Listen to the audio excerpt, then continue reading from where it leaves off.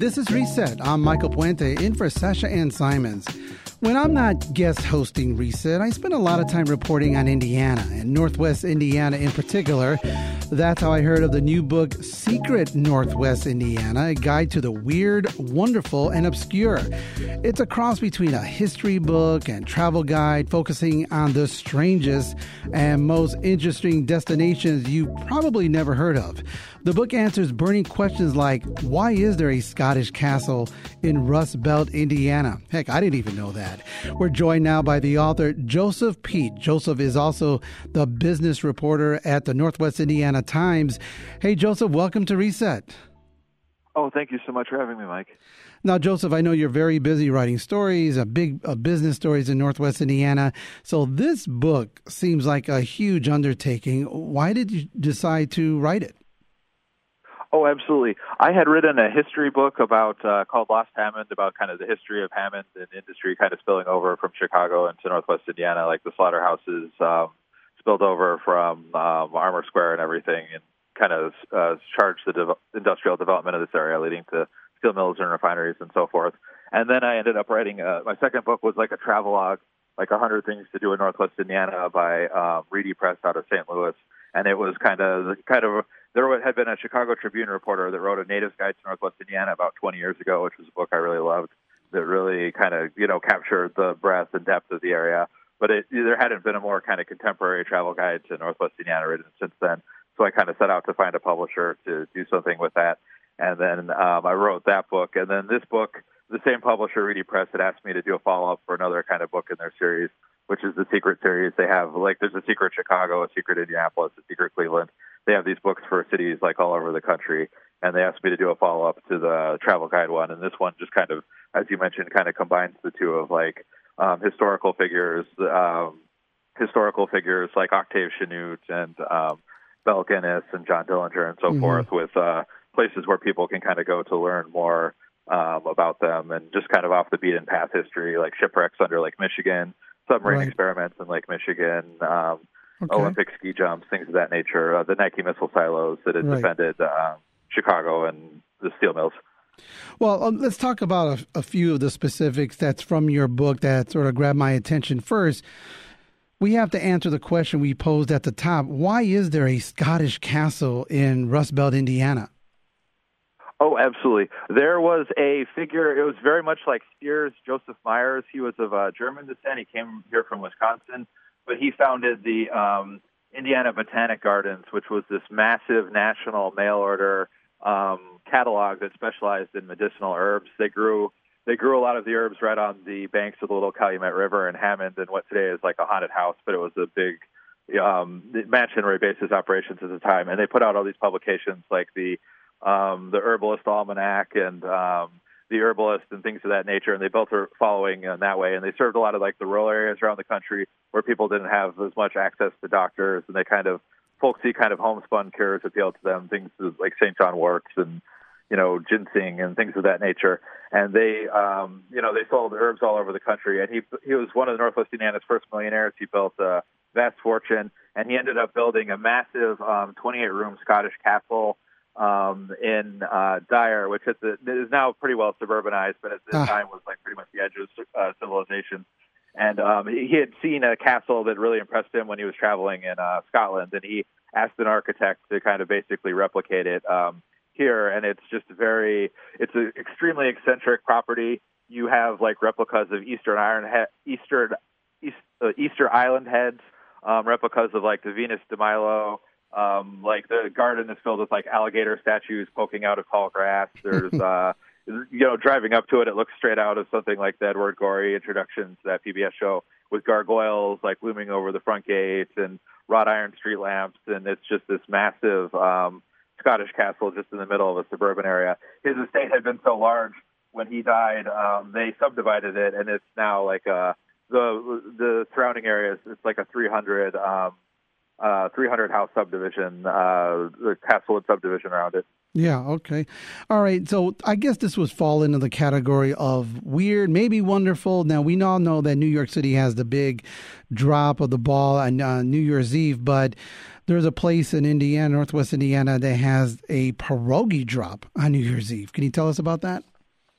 Oh, absolutely, yes, yeah. There's a tradition around the country where you have a lot of places do the spin off of New York, where you have a conch drop in Key West or the peach drop in Atlanta or a disco ball drop in Baltimore, things of that nature.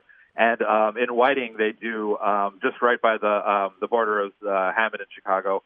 They have a pierogi drop every year. It kind of plays off the popular pierogi fest that's coming up next weekend, where they celebrate the area's kind of like Polish and Eastern European heritage and the pierogi, the popular Polish dumpling, and they take a styrofoam pierogi a styrofoam pierogi. They raise it up on a crane about anywhere from 60 to 100 feet, depending on how big a crane they can get that year.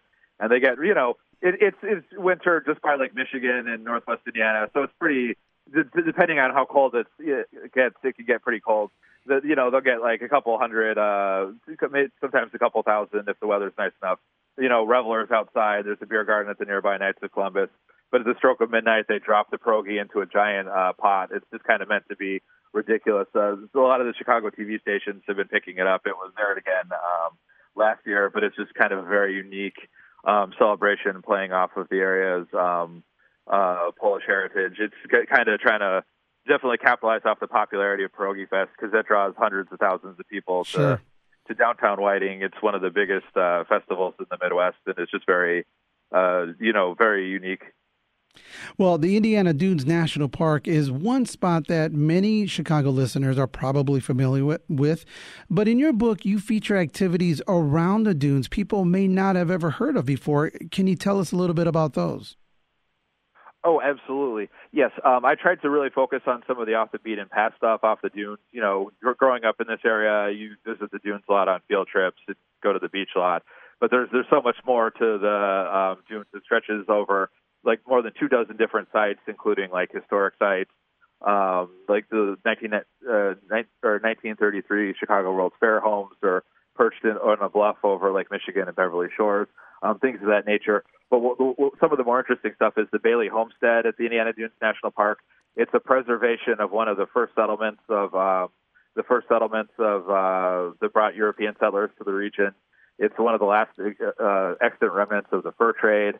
There was the Swedish settler Joseph Bailey, who played a big role in the early development of the Calumet region. He set up on the Sauk Village Trail, which kind of linked Chicago to Detroit during the 19th century, and built he built a settlement by the Little Calumet River. And most of the homes are pretty well preserved. And I would highly recommend that people should take one of the tours. The park rangers will lead people on tours of the area.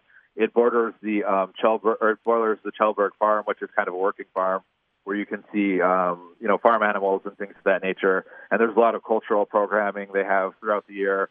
You can visit the Bailey Cemetery, which is a family cemetery where a lot of the early settlers ended up buried. And they have an annual Midsummer Festival. It's kind of been called off because of the pandemic, but they celebrate. It's the annual Swedish festival where they raise the maypole and dance around it and things of that nature. Sure. And then there is the Pinhook Bog is another unique attraction. They recently opened that up to tours. It's a very, very cool spot where it's only partly accessible most of the year. Part of it is so ecologically sensitive that you can only kind of visit it during ranger-led tours during a couple weekends out of the year. But it's one of the more interesting. When I was researching the book, I went out there several times to take photos and just kind of observe and that kind of thing. And I was usually the only car in the parking lot. But it was forged by like a glacier, more than 15,000 years ago, and it's just a very unique ecosystem. You have the big attraction for the guided tours, or they have a lot of carnivorous plants, where it's pitcher plants and sundew plants and plants of that nature, and also just many very rare orchids like pink ladies, slipper orchids. The Indiana Dunes actually has more.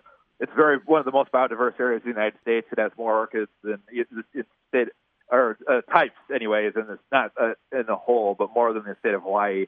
And that's one of the areas where you can just definitely see the biodiversity on full display. Sure. Because but there is a trail you can visit throughout the year without having to guide it. There's the Upland Tour where it's kind of a 2.1 mile hike. You get to see the bogs and the peat floating in the water and just the unique wooded area. And then there's also There's also the Indiana Dunes Birding Festival is a unique thing you could check out at the every May at the Indiana Dunes.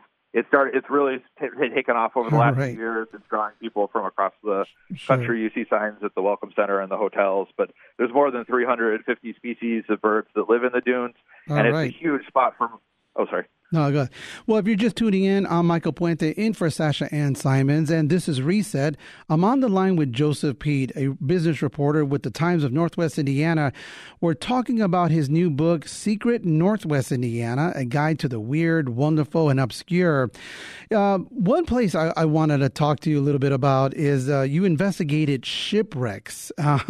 Where are there shipwrecks in Northwest Indiana? Oh, absolutely. There are tons of shipwrecks from the 19th century, but there are two that are like two prominent ones that are preserves that are right off, that they're not very far off the shoreline where people can easily visit with scuba gear. There's one at the Indiana Dunes State Park, the J.D. Marshall, and you can if you're not adventurous enough to kind of go scuba dive to see it. At the Interpretive Center, they have a lot of the you can go see the anchor and a lot of the recovered debris from the ship, but it's not far off of the lake. And then in Michigan City, they also have they're looking at establishing a shipwreck preserve there at Indiana University. There is the SS McKeegan. The J.D. Marshall one had kind of been tragic. There was lots of some sailors when it turned turtle and flipped, but the SS McKeegan was kind of more of a funny story, because it had caught in fire and it had just been sitting there in the harbor for forever, and people got sick of looking at the burnout hull, so they just dragged it a little bit further into Lake Michigan and sunk it. But that's like right there too, and it's they're in the process of making it into an underwater nature preserve where it's it's going to be marked by buoys and that type of thing, and people can go just a little bit off of the shore. That one's near Washington Park in Michigan City, and you can go just a little bit off the shore and kind of scuba dive and see the remains. A lot of it had been, scavengers had really targeted a lot of that stuff during the 80s, but the preservation efforts have been really good since then, and a lot of the wreckage on both those shipwrecks is pretty well preserved in Chesterton and Michigan City. Well, Joseph, it's Friday. It's the middle of summer. If someone is listening right now, wants to go on a day trip to Northwest Indiana this weekend, where do you think they should go? This weekend, next weekend would definitely be the big one. You have Pierogi Fest, St. Salva Surf Fest. There's the German. There's a German beer garden at Sunset Hill Farms, LaPorte Lake Fest with the Venetian Boat Parade. But there is a lot of cool new stuff to check out this weekend. Two things that really jump out. They just had a land acknowledgement ceremony for the new Indigenous Cultural Trail. They opened at the Indiana Dunes. You can go to the Indiana Dunes Welcome Center, and the trail is still under development. They have like an interpretive center, boardwalks, and like a kettle for fires that they're still planning on building, but they put out a lot of the signage, and they're putting in an indigenous tree trail where a lot of the tree species and so forth are already marked. That's right by the Welcome Center, just off of State Road 49, off of Borman. And then at the South Lake Mall, the IUN had recently just opened a pop-up kind of mini museum and art center there that's going to be there for the entire summer going into the fall. But it's they have various art projects going there. Things like the art mini golf that had been at the Art Institute in the 80s. They have some of those pieces there, pieces from local artists like Ish Muhammad and various local artists and art projects people can participate in. And that's kind of a unique attraction that just opened. And then, they're just interesting art exhibits at the Monique Presents at the Lubeznik Art Center, the Jan Sullivan Century of Beauty exhibit at the Art Barn in Valparaiso. But there's a lot to, especially in the dunes, I would recommend a lot. Like try to find a Pinhook Bog tour or that type of thing. Well, Joseph, we only got about a minute left. This is your third book now. Do you have another book still you want to write? Oh, yes. I'm currently working on I had written Lost Hammond, like a history, and I'm working on Lost East Chicago currently. A lot of people had asked for that after I did the Lost Hammond one, and it's kind of, your hometown, a history of, things like the Washington Park Zoo and the downtown in the harbor, and just kind of chronicling a lot of bygone institutions in the city. That's right. Well, I can't wait to read that. I want to I do know a lot about Northwest Indiana, but when I read your books, I often find out things that I didn't even know about. So that's the best kind of reading, right? Oh, I hope so. Yeah, no, this book, I learned more about the region. I'm a native here, and I've been covering it for a decade for the Times, but I learned more about the region during this book than doing anything else previously. Even stuff I was already familiar with, I just uncovered layers that I had previously been unfamiliar with, like the Veterans Memorial in Munster. Like the sculptors who did that did the Harry Carey sculpture at Wrigley Field, the Tiger sculpture at Comerica in Detroit, the Jordan sculpture in United Center, things of that nature. That just I visited that place like a dozen times and was unaware of kind of the pedigree of the sculptors who had kind of built it. Well, that's Joseph Peet, author of Secret Northwest Indiana, a guide to the weird, wonderful, and obscure. Joseph, thank you for coming on Reset. Oh, thank you so much for having me. Want more context on the top issues of the day? Find the podcast, WBEZ's Reset, wherever you listen.